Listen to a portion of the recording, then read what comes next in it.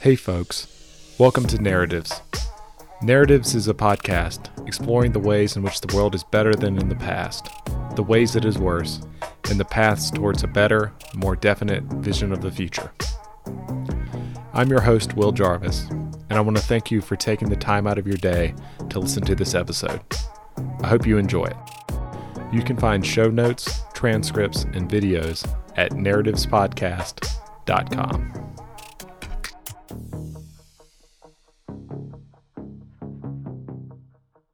Well, Jeff, how are you doing this morning?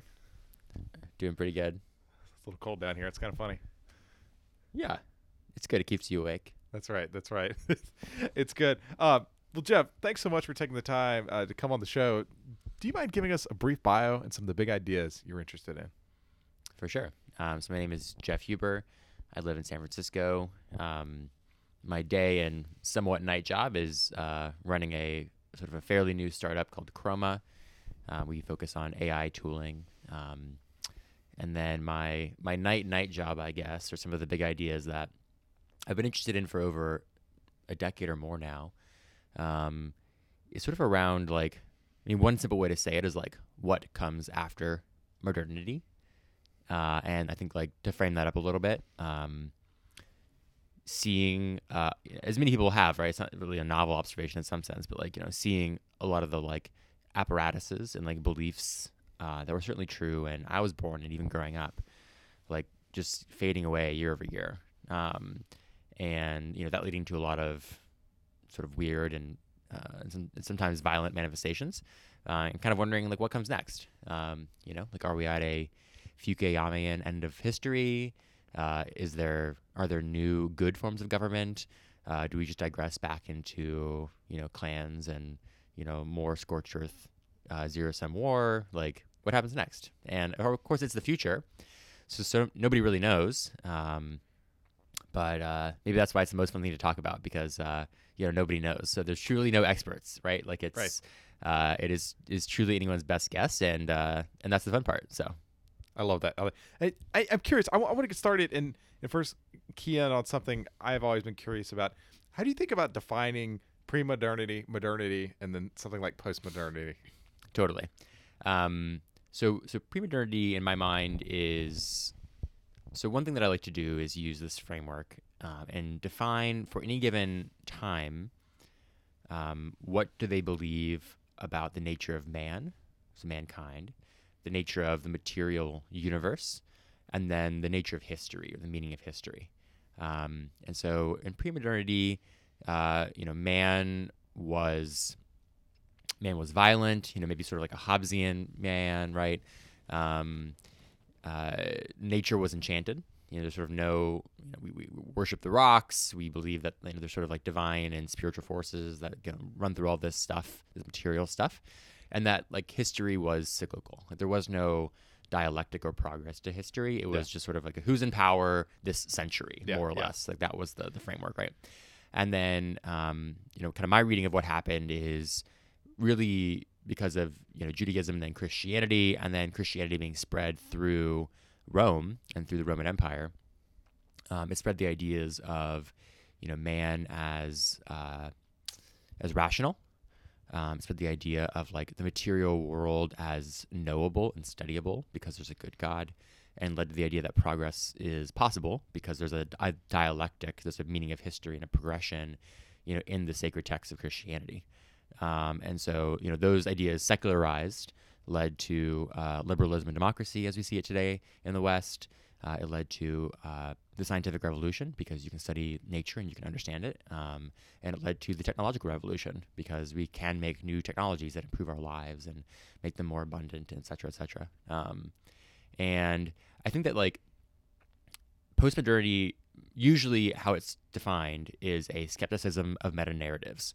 That's one simple way to define postmodernity, and there's a bunch there, right? There's your Derridas, your Foucaults, your Deleuze and Guattaris, the whole crew of French postmodern thinkers, the Frankfurt School, and I don't actually think of them as after modernity. I think of them as hyper-modernity.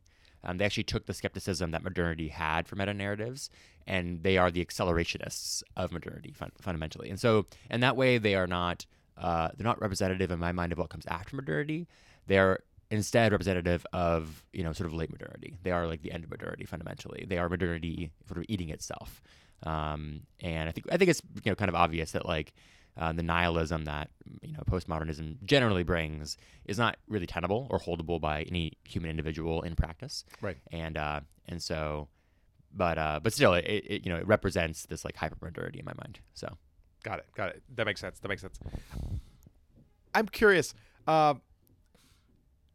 It seems really difficult to judge like the current moment from if you're sitting in the current moment. If that makes sense. This is a really difficult question, but how do you think about parsing where we are currently? And is it just trying to compare it to the past as best you can? It feels like you're almost looking at the side of an elephant, and it's like, how can you tell it's an elephant if you're just right on top of it? It seems really difficult. Yeah. Or, fish don't know they swim in water. Right. Like that kind of thing. I agree it's challenging. That's not to say that it's impossible, and it's not to say that it shouldn't be attempted. And very few people attempt it, to be fair. Right. Or people that do attempt it, I commonly find do a really bad job. So, like, that's not to say that I'm doing a good job. I might also be doing a bad job. But I'd love to get that feedback. So, there's sort of two questions, right? It's like how do we evaluate the current moment, and then like what is the current moment? Right. So, maybe to take the second one first, like what is the current moment? So I see that like essentially the belief as man as rational has started to fall apart. I mean, maybe you can point to like Dan Ariely's predictably irrational, the whole like behavioral economics movement, as like, hey, actually people, we don't actually believe in this, so we don't actually believe that man is rational, and then people are like, oh yeah, actually you're right, we don't believe that, know, and like man is rational obviously has a deeply intrinsic idea that as man as individual as well. And, increasingly that's not a popular thing for like people to be individuals with sort of individual choices and individual rights, and it's sort of more about like mass collective identity. And so again, I think like it's hard to exactly point to like where and why and how this started, but I think that again the topic of man and mankind and the philosophy of that, like it's evident to me at least that people don't really believe that man is rational anymore. Another good example of this is like, if you believe that man is rational, then the best way to create a society is for make everybody extremely educated, because like that would mean that people are smarter and then they can make better decisions collectively and make society better. And yet like nobody actually believes in education anymore either. Like nobody believes that like, well, lots of people disagree with my political points, but if they were more educated, it would be better. Like nobody actually thinks that. Like people just want to wield raw power as opposed to try to like convince through rational arguments, their sort of opponents or the next generation. So, so that's on like the rationality point. I think with science, it's like there's just so much fraud fundamentally that happens in academic science, especially today. You have p-hacking left and right. You have people having the research completed before they write the grant application because they need the grant application to work and to get more money. You have people just doing marginalia like over and over and over again. In the social sciences, you have people just applying, critical theory to X like one more time, and again, sort of making no real contribution to the future. And then in technology, this is not unique to me, right? But there's sort of a general observation of like a slowdown of like technological progress and ambition, and I think that also sort of like slots in here. So that would be sort of the observation of like how would we characterize, or how would we even come to believe that potentially we're exiting this thing called modernity into after modernity, is to look at, well, what were the values that we held during modernity, and then just look around you and like ask your friends and like look at the media and the news and say like, well, do we, is it obvious or evident, or, is it even apparent that in the world around me, people believe broadly that like man is rational, that the world is understandable, and that, progress is possible. And it seems like on all those vectors, the answer is no. Absolutely. So that's one man's analysis, at least. I like it. Even this effort we're part of this week, AI grant, it's quite interesting because it almost seems like, to your point, it's something like, well, like, thinking, the ability to reason, all these things, rationality is too difficult, so we're going to offload them to the computers. They can take care of these things for us. Yeah, there's definitely a reading of AI as not a, deterministic, optimistic future, but kind of a indeterministic and maybe like pseudo pessimist, pseudo optimist future. How does the egg get better? We don't really know. We just feed it more data, and maybe it'll get better. Will it be good? We don't know. Maybe it'll like all turn us into gray goo and paper clips, and the world will end. Or maybe we'll get like happy, perfect society at the end. Right. So, and, I don't think that's the only framing of AI, but that's sort of that is the pop cultural framing of AI. Yes. Is it is indeterministic, and that it is neither good nor bad. Sort of in like a the protagonist of many modern TV shows, right? There's no good or bad protagonist anymore. It's always complicated. Yeah. And I feel like that's true about AI too. It's complicated. Right. Yeah. No, what you make such a great point there. It's like we saw Sam Altman last night. And it's this vision of this like abundant future driven by super intelligence. And then like you said, like right across the bay here in Berkeley, it's all about the alignment problem. It's definitely going to kill us. Maybe this will peter down. These people don't have any money anymore thanks to the FTX implosion. But it does seem to be something like, wow, either it's just absolutely going to kill us, or it's absolutely going to be this like crazy abundant thing, but it's like unknowable what's going to happen, and we just need to push to it as quickly as possible. Yeah, I mean, in general, I think that a more positive view of the meaning of history, and this kind of dovetails a little bit into like ideas that I have about what healthy forms of these views could come in after modernity. Is on progress specifically is being just less utopian about it all. And neither saying that AI will cure all ills in the world and make a perfect society, and also neither saying that AI will end the world and will be the end of mankind. Right. Like both of these are very like, either they're both very utopian or they're very dystopian. Yes. And I sort of fundamentally believe that like only one being has the right to start or end history. And that being is God, and any attempt to play God is, necessarily blasphemy, basically. Yeah. And the call of the person in the world is not to end history or to start history. The call of the person in the world is to like work at the margins to make the world, a little bit better than they found it, basically. Yeah. And kind of goes into the life extension thing as well. It's like, should we make it so that humans can live forever, like upload themselves to the Matrix, or we like, are able to replace all our organs forever and ever. And like, I think that is essentially blasphemous, but I think that the idea in general of like, well, we should give everybody 5 more quality adjusted life years is a good thing. So, I think that also applies to basically sort of my views on AI, which is like, neither will it be this like utopian thing that makes the world perfect. Humans are not perfect. It's not going to be perfect. Yeah. Neither will it be this totally dystopian thing that like won't be able to be controlled and will take us all over. I think that it's probably somewhere in the middle. So, Gotcha. and that's the most healthy thing to do, is just sort of like, again, view the marginal impact, and try to make progress at that margin. So Right. That makes sense. Does this feed into why you're working on AI in the margin? I haven't fully, I don't think I've like fully connected it yet. Yeah.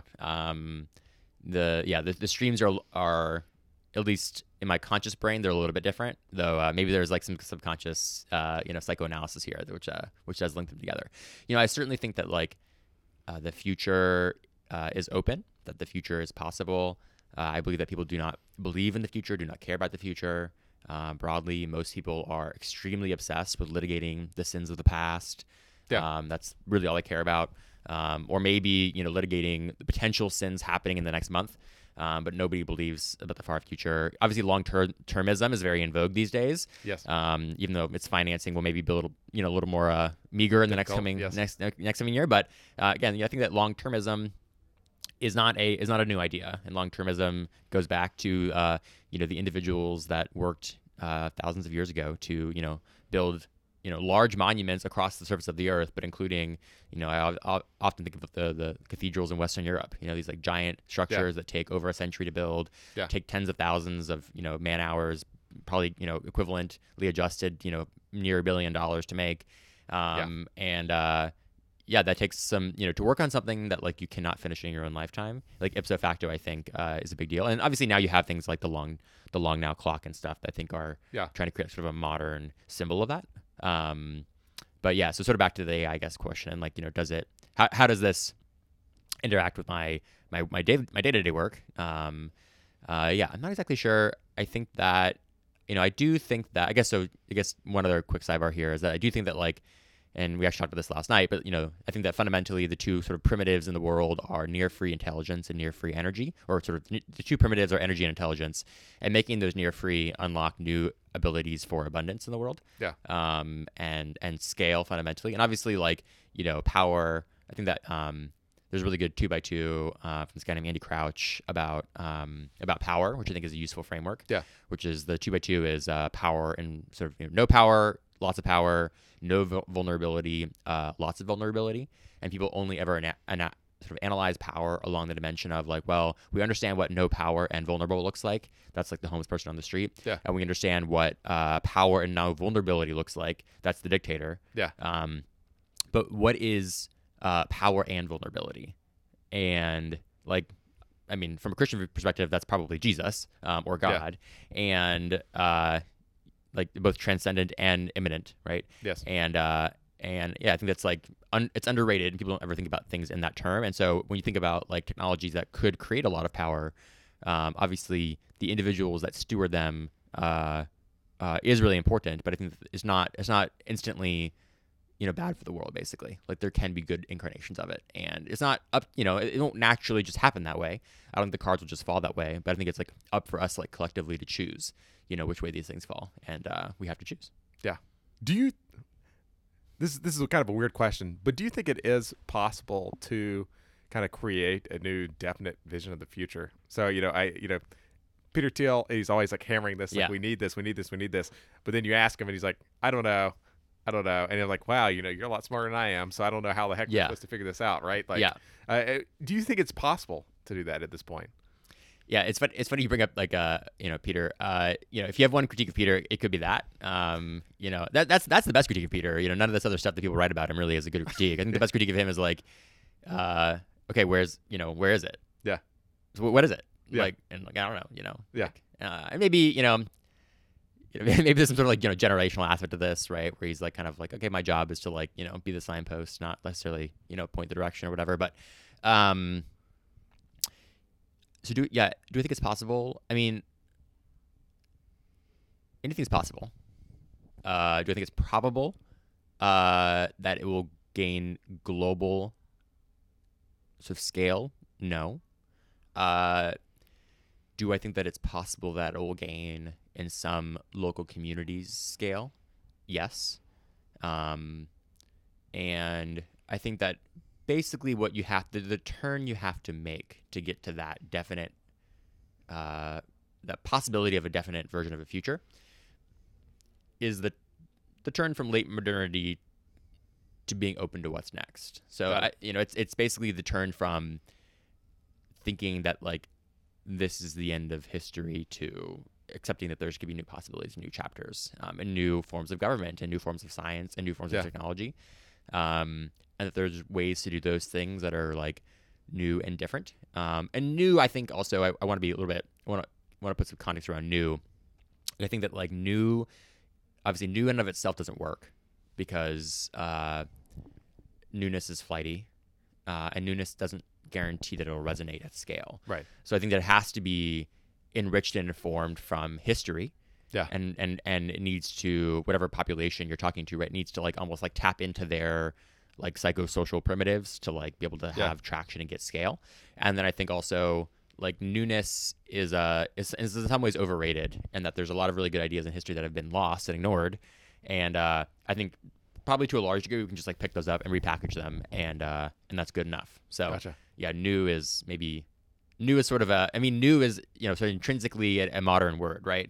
Like the idea of newness is inherently the sort of like is like coincident with like modernity, right? And so, but the idea of like these hybrids of like the past and the current and the moment and the future, I think is maybe more of like a after modernity framework for thinking about what is new. So, anyways, that got a little like meta pretty quickly there, but it was fun. So, absolutely, that's cool. How do you see Christianity fitting into this whole puzzle piece? Yeah, I mean, I think in the West, Christianity is still like the water in which we swim. That's not to say that I don't think you can really make this argument by looking at like church attendance or, polling or whatever else. More what I mean by that is like, the work that like Tom Holland has done in his book Dominion and other people have talked about, hasn't just been him, obviously, but the idea that like the values still, which like we as the West hold, are intrinsically like Christian, basically. Yeah. So yeah, I think it's the water in which we swim. It's still the culturally dominant thing.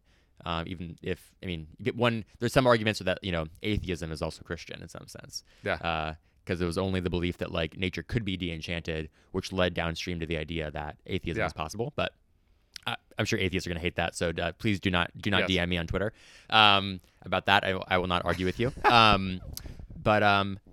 But yeah, so I think it's really important. I think that like when I think about like, okay, what are the possibilities around like this definite optimism view, philosophy, theology of the future? It being looking for founts or sources of thought, as I mentioned earlier, these like sort of hidden, lost ideas in the past that have, that could particularly fall on like the rich, fertile ground of where we are right now. I think looking at Christian history is a really good way to do it. Gotcha. So yeah, a lot more to unpack there, but that's the overview. What kinds of things do you think are useful to unpack from like Christian history that we? Do you have any specific examples that come to mind? Yeah, I mean, on the one kind of, there's a bunch of vectors here. One vector is the vector away from rationality as God, at least. So I still think it's a good thing that people are generally rational. When people are irrational, it kind of gets under my skin. Yeah. I guess I get under my own skin pretty frequently for that, for that reason. So yes, it's not that we want people to be more irrational. It's that we don't view rationality as the end all be all, as God basically. And I guess observationally, like that is one way that you could observe this change is, are people on the whole getting more mystical? Interesting.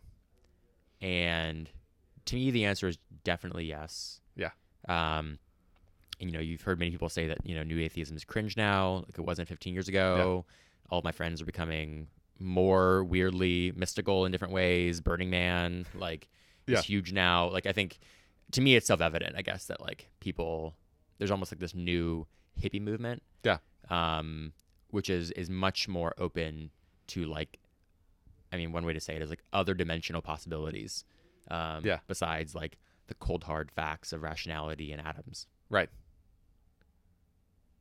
It's interesting. So we should lean into that more. Do you think this will be good? Well, it's going to be both good and bad. Yeah. So I mean, you will both have probably, new Jonestowns, like you'll have new crazy cults. Right. Like I do think that's definitely going to happen. So that'll be the bad side.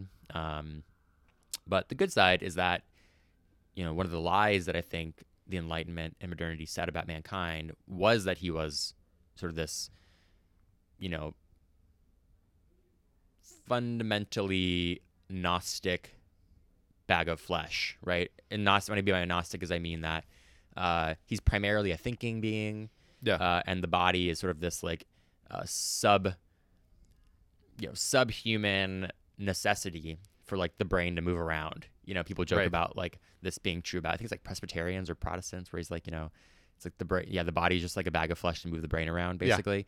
Yeah. And that's just a very like modern idea. So, and I think that's like basically that's just not true about humanity. Like humans need transcendence, like they need like mystical experiences. I think that's just a very important part of being human. Some people call that obviously like religion, God, whatever. And so I think that in the sense that being more open to this as a culture means that more people will explore this. It means that more people will be able to be more authentic to their humanity, which I think is broadly good. Gotcha. And then there might be some like very specifically very, very good flavors of it as well, I guess, beyond just like the generic goodness. But that makes sense. How do you think about, how do you think about this problem where, okay, like we understand now that the scapegoat is innocent. Yeah. And this is bad.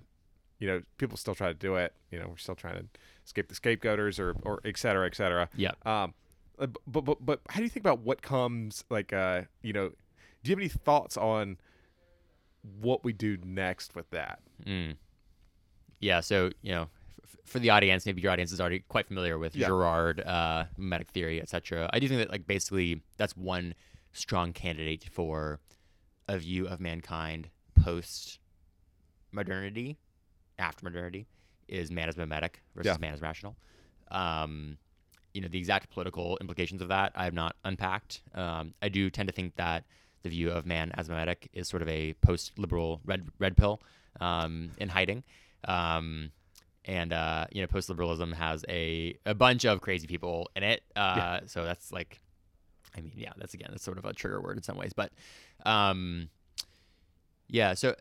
the idea of like what will happen to scapegoating, I don't know. Girard would say that like scapegoating will become more and more prominent because it becomes less and less effective. So it's like the less effective that it becomes, the more that's unveiled, like the more that it has to try to like still assert that it still works, and so the more extreme it gets. Yeah.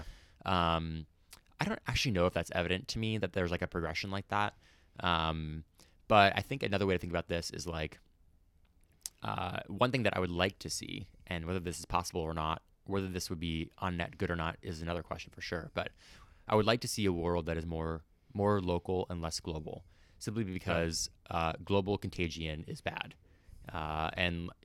Global contagion, basically what will happen, maybe eventually, is that like we will have a truly globalized world, and there will still be violence, and then a single person will come along, named the Antichrist, who will promise that he will restore peace and security to the face of the earth, sort of in exchange for our souls, basically. So this is like this is the Christian view of the Antichrist, at least. And basically global contagion. Just look at pick your quote unquote the current thing, right? Yeah. Like it is increasingly becoming a global contagion, and I think that is very dangerous, like extremely dangerous. And so, in some sense, like if you believe that man is mimetic, you'd rather have a relocalization of communities simply to prevent the risks of global contagion. Gotcha.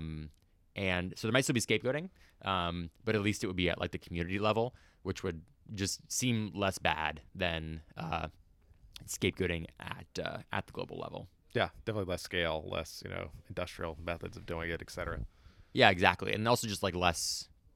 These things won't necessarily line up community over community, right? Yeah. Like there'll be different variants of them. People will feel justified for different reasons. Like it won't be like, it feels like today, and again, this is dangerous to say out loud, but there's certain, let's just say there's like certain like political leaders in the world that like, it feels like if they got taken out for some reason, and it's like, this is meta enough that like it can fit almost anybody, right? That if it got taken out, that like we would all be pure again. Gotcha. And the world would be good again, right? And we would all be like pure and good and clean again. Yeah. And like the blindness that would come from a world that felt all in one moment that they were purified is terribly frightening. Right. Like this is a huge red flag. Yeah. So do you think at some level people are overrating, existential risks then? Because they like, if you get obsessed with these things, they can become all consuming, and then you want to have some solution to fix it. And that looks like. Yeah. I think there's, I guess the question is like, what is the right amount to care about tail risk? That's the question. Because never paying attention to it at all, never taking it seriously at all is probably bad. Taking it way too seriously and not being able to get out of bed in the morning because AGI is going to turn us on to Grey Goo 3 years from now is also bad. In fact, it kind of goes back to, frankly, this view of sort of a broader idea of like, is progress possible? Do we like get out of bed in the morning and work hard to make it happen? Is it happening without us? We should just let it happen. Or is it like all, yes, it's related to how hard we work, basically, to like try to address it. So, anyways, back to your question about X risk. Like, I think it's likely to be overrated by those. This is sort of a generic way to say it. It's a very generic point, but it's like likely to be overrated by those that talk about it, and it's likely to be underrated by those that don't. Makes sense. And exactly what the correct amount of rating is anyone's guess. But again, on the margin, because people that are obsessed about X risk could be a little bit less obsessed about it, and people that are paid no attention to it could pay a little bit more attention to it. Yeah. The problem is that there's many X risks that are oftentimes overlapping and oftentimes at odds. Right. And they're also the unknown X risks that Yes. nobody's paying attention to because they're unknowns. And so and maybe there's some sort of I won't try to pick the analogy here, but there's some sort of thing where it's like, okay, if you focus entirely on AI risk, we miss the other risk Right. that truly is going to take us out or something, Yes. something like that. So yeah, I think again, like an obsession with X risk is just fundamentally like kind of almost a religious eschatology. It is a narrative about the end of the world. Yes. The end of the world happens to really be helpful. People having an immanentized eschatology happens to be extremely helpful for giving you focus and giving you meaning. Yes. However, there's a reason that people say like you should not immanentize the eschaton, because when you immanentize the eschaton, really bad things happen. It justifies a lot, right? When you think that the eschaton is imminent and when you are working to immanentize it, basically any violent act or any act of fraud all of a sudden becomes totally fine. Right. And I think that's bad. Yep. Perhaps you take all your customers' money, put it on red, and then I wouldn't. So you can Hypothetically, that might happen. Yeah. That might happen. This is a bit of a tangent, but I'm curious if you have any thoughts on this. Do you think there's something wrong with like how a lot of people have been thinking about expected value calculations? Like perhaps is around long-termism, or like just in context of the FTX blow up. It seems like perhaps you can get these things like brutally wrong, or you underrate the risks of doing these things or something like that. Yeah, I mean, obviously, expected value has in the word guess. Yes. Basically. Yeah. I mean, guess expected is the same thing as guessed. Yeah. So, I have no problem with people as long as people have skin in the game. Right. I have no problem with them making their own EV calculations, basically. Yeah. It's when it puts like society at risk, or it puts innocent people at risk, Right. Or the person who makes the bet doesn't have skin in the game. Right. That's like kind of the more bad versions of that.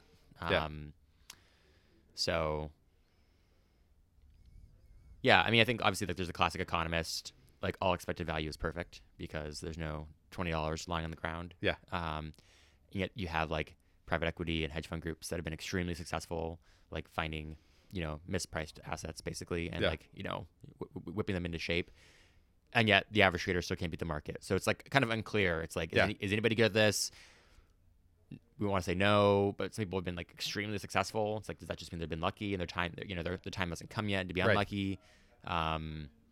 So yeah, I think the broad idea is basically like, I'm totally fine with people like having their own expected value calculations as long as they like bear some of the downside. Makes sense. Going off of that, if I want to talk about efficient markets for a minute. No, clearly, you're somewhat skeptical because you're working on a startup, and so so you do believe it is possible to find these things, but at the same time, it does seem to be very difficult to beat the broad equity market. There's like some tension there. How do you think about finding $20 bills on the sidewalk, and how have you tried to systematize that? When you're building the new venture here. I mean, the idea that there's no $20 bills lying around, the market is completely efficient. I think is just intrinsically end of history. Got it. There's there's nothing left to be done. Yeah. Which would be good or profitable. Yeah. And so we should just rent, seek, and chill. Yeah. Rent, seek, and chill. I love it. Which I'm not about that. Yeah. So, and is not true empirically. Right. Like as much as any study which has ever proven it to be true. Yeah. So it's like kind of this like collective disillusion that for some reason it's like, this sort of like mass contagion that we all believe this, or many people believe this. Yeah. When it's just like not true at all. But I think it is coincident with modernity. It is a very rational idea to believe that the market could be efficient. It's a very rational idea to believe that a more efficient market over time, will lead to more scientific and technological progress and all the good things. Yeah. So yeah, it makes sense when people believe it, like in context. But if you actually look at the facts, I feel like it doesn't make any sense at all. Makes sense. I want to go back a little bit and talk about localism, globalism, a couple of these different things. Yeah. We're sitting here in this great global city, San Francisco. But it seems like localism is something you're quite interested in. How do you think about building community in a place like this? Is it has it been difficult? Has it been pretty straightforward? How do you think about that? It's a good question.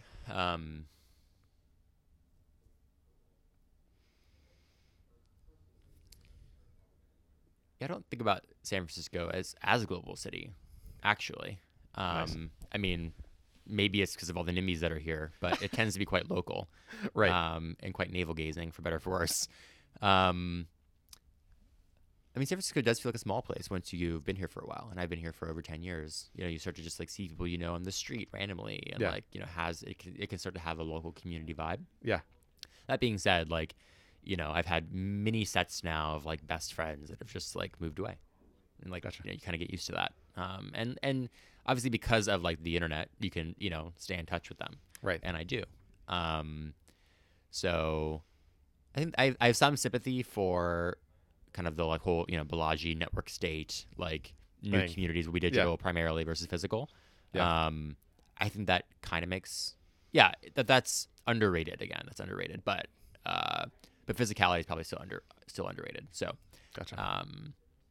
as well. So I don't know for now. I have kind of this dream, and maybe it'll be in the next 10 years, or maybe it won't. But I had this dream of like building like this kind of monastic structure somewhere in like rural California, and it being a place where there's both like full-time, almost monks or nuns, or you can think of like other kind of variants of that, and then it's also explicitly set up for like groups of maybe like 5 to 10 families and their kids to come Gotcha. and spend 3 to 7 days in the same place together, That's cool. and that being a tool that allows people to build some of these like deeper, closer community connections. And there's kind of nothing like that today. So like you could I'll go to Lake Tahoe and get Airbnbs next to each other. Yeah. But like that's not the same thing, because once your kids are asleep, you have to be in the same house as them. You can't Right. hang out Right. at night. Yeah. Or you can try to get like a giant house, but there's like very few of those, and they're very expensive, and they're not really designed. So I think there's like an under. This is one of my $20. I think is like laying on the ground, and maybe not like a profiteering perspective, but certainly from like a cultural impact perspective, is having like more places or spaces that people at least can like get away to. Right. I don't think that it's important that like every single day people be living like this necessarily. Yes. But the idea of like being a man of the town, and then like retreating to the countryside is old as time, right? So, Right. but there's not to build community in that way, there's not really good tools right now. So anyways, kind of unrelated, but that's one idea that I've had. I do like that. I do quite like that a lot. Do you think physicality, will become less important over time, or have we reached the local maximum with remote work, etc., and like the efforts at Meta are kind of in vain to make these things more immersive to the point where it just the physical doesn't matter anymore? I think it's kind of interesting, because I think in some ways the digital will matter more and more, but then maybe also the physical will matter more and more. Gotcha. So maybe like it's almost like it's the opposition, or the setting them up as like this sort of like setting them up as like opposed forces. I think is what I would disagree with. I'm not sort of saying that's your disagreement, sort of a false duality. Yeah. I think that physicality will become again like much more mystical, much more sacramental, Gotcha. much more spiritual Makes sense. on one vector, but at the same time, it's like, I think, foolish to say that like VR will never be good enough for me to spend an hour a day in, because I hate it and I don't like Mark Zuckerberg. Right. That's just stupid. Yeah. And maybe it's not worth $250 billion investment from one company, but some entrepreneur that nobody knows about, or maybe hasn't even been born yet, like we'll figure it out. That makes sense. And I think that there's all kinds of, again, really bad things people use that for, but also really good things. So That's great. That's we'll great. see. Well, Jeff, what do you think about the next 10 years for yourself? What does it look like? Yeah, I mean, I'm pretty focused on building this company right now. I think it's really important to the future of let's say machine learning. I still like the phrase that, machine learning is done in Python and AI is done in Excel spreadsheets. Yeah. And for whatever reason, like AI is becoming like less taboo to say in recent times, yeah. but I'm just going to say machine learning. So, Yeah. I think that the project that I'm working on, Chroma, is really important to the future of machine learning. Cool. Taking it, as we say, basically taking it from like alchemy today, which is like there's a few people that can figure out the right magical cocktail of ingredients to get us to do something, and changing it into more of an engineering where it's deterministic possible to make progress, make the model better, get to results, be able to trust it, make it aligned if you want to choose those words, make it safe if you want that word. And we think that Chroma is the way that will happen, and we're building it in open source, and so it's like kind of going to be this community thing. So that's a big emphasis. I think that over the next 10 years we can get there. We can actually make that a reality. So that's exciting. Maybe I'll build that monastery in the next 10 years. I love it. Should the funds emerge. I think that like one thing that's been, a lot of my intellectual sort of pursuits or efforts like are really done for my own sake, and they're done because I don't see anybody else. Like I take these things really seriously, and it seems like nobody else is thinking about it or caring about it, and so it's like, well, crap, someone has to. I guess I have to. It still feels like there's certainly a lot to unpack. Like if it is true that modernity is fading away, and that if it is true that there is an open future of what comes after modernity, right? Then there's a lot of work to be done. Yeah, and there's a lot of work to be done.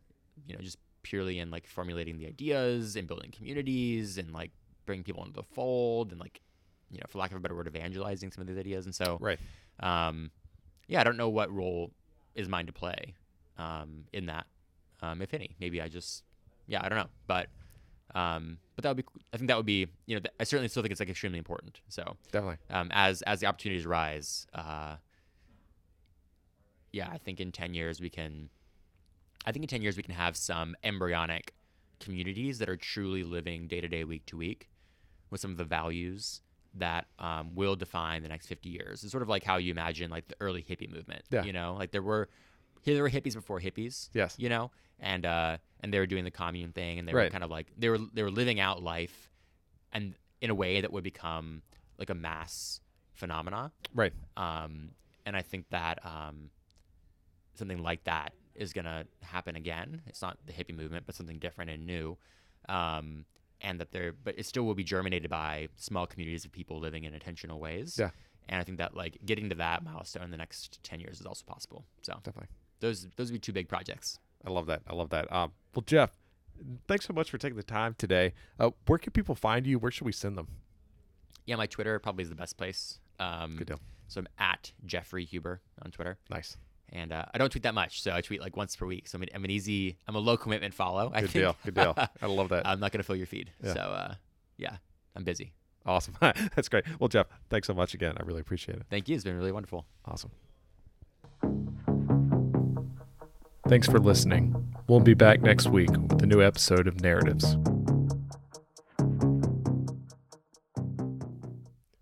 One quick note before I let y'all go. We didn't really get into it in this episode, but Jeff's company, Chroma, is doing some really cool work in open source AI, and they're hiring. If you want to learn more, visit their Twitter at trychroma.